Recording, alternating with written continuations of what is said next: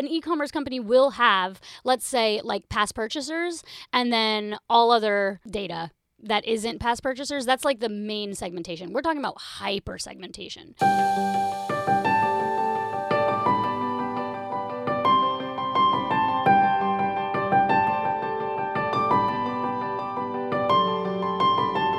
Welcome back to The Marketing Solution. My name is Shelby Page. This is my podcast where I talk about all things marketing and sometimes mindset stuff too. Honestly, I think that stuff is like the foundation for success and it'll really help you a lot more. But we talk about marketing here. We're The Marketing Solution.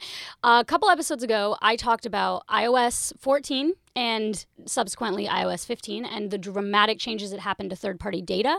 Today, I want to talk about ways to combat third-party data attribution issues with first-party data. First-party data is specifically what the information that your users, your audience, give to you. So, for example, if you go to purchase, your favorite clothes, and they're like, "Hey, we can sign you up for a reward system," they're collecting your first-party data. They're getting your email, your phone number, your birthday, preferably, and all this information about you that they can add to their CRM, their customer relationship management tool, so that they can contact you again.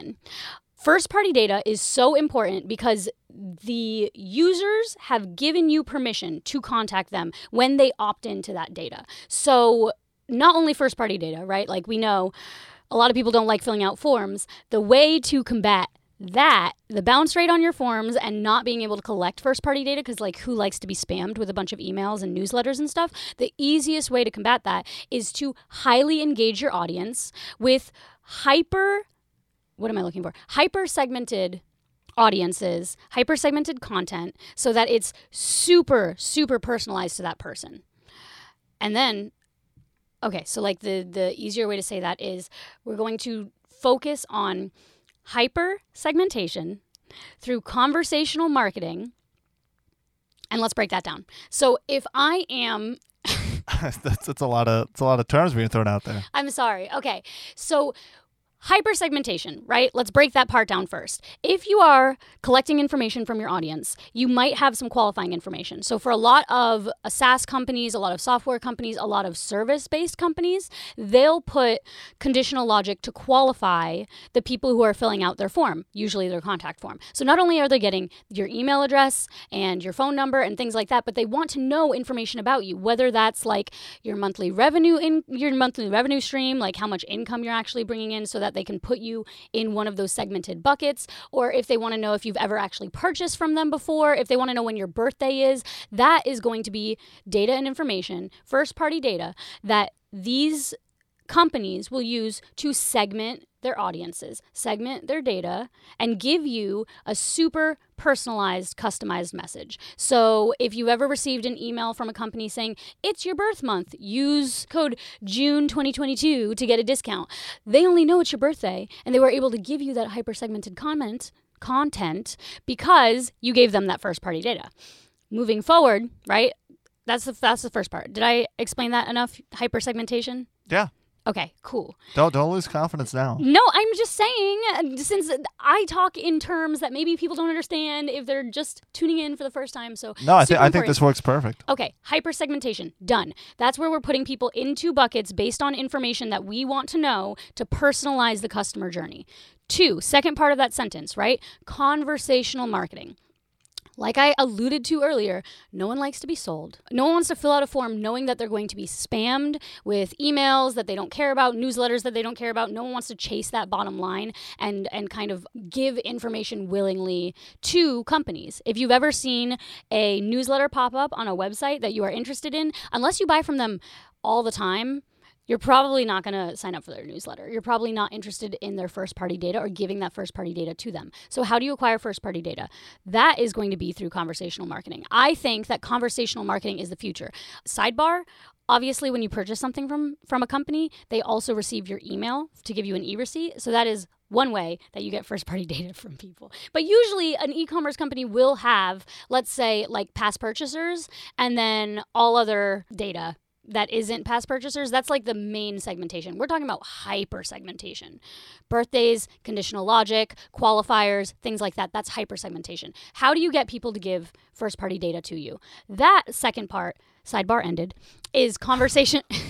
Is conversational marketing. Conversational marketing is the future. If you see a bot on a website and it is like very realistically helping you with your issues, you're probably going to want to talk to the chatbot as opposed to talking to customer service. You're probably going to want to talk to that chatbot as opposed to calling the company or having the email chains go back 3 to 5 days, whatever. Like a conversational bot is going to be the fastest and easiest way to get the answers that you have. And if it is hyper segmented and it allows you to inject information into it, it's like, hi, what's your name? Oh, my name's Sally. Hi, Sally. How can I help you today? That's going to be conversational marketing. That's going to be hyper personalized for you using the qualifying information that you give the bot while it goes in when you are talking to the bot.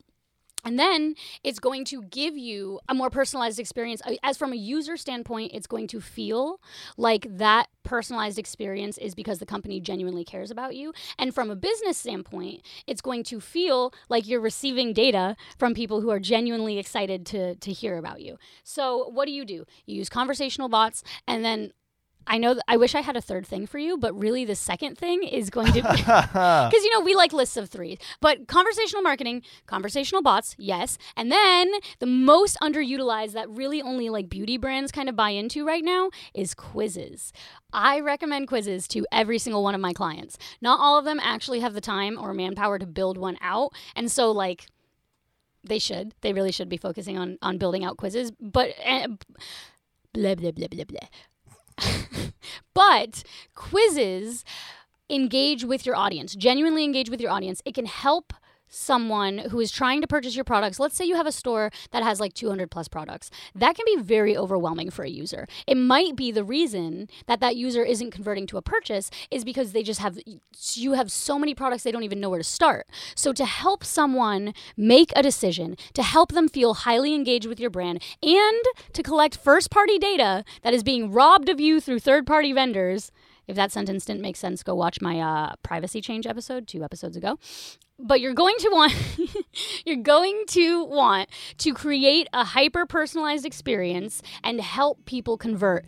And a quiz is going to engage them. A quiz is going to engage them. A quiz is going to tell them where they want to shop. A quiz is going to help you get that first-party data. And a quiz is going to help you hyper-segment your audience. So if you have a quiz, and let's say, okay, I'm going to use one of my clients as example. I have a fantastic client. She's a legacy client. She's been with me for a really long time. Julia Knight Collection. That's a plug. Go check her out. She's got beautiful products. But also, the Julia Knight Collection has 2 different, distinct styles. She's got very classic, traditional styles of pieces.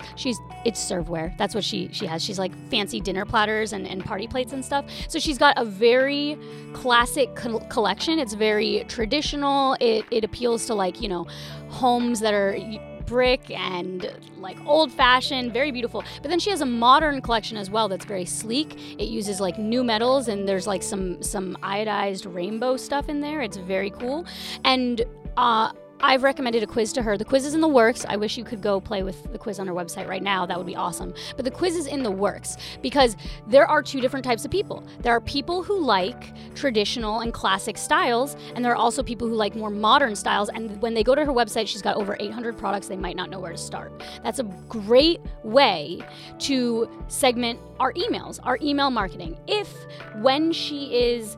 someone's quiz results says they like more modern stuff, we can create a workflow where we specifically push modern products out to them. If they say they like more classic stuff, same thing. And having that personalization, having that hyper-personalization allows for us to engage with our audience more specifically. And when we give them what they want, it creates less friction so that they can actually convert. It reduces friction so that they can actually convert and buy your products.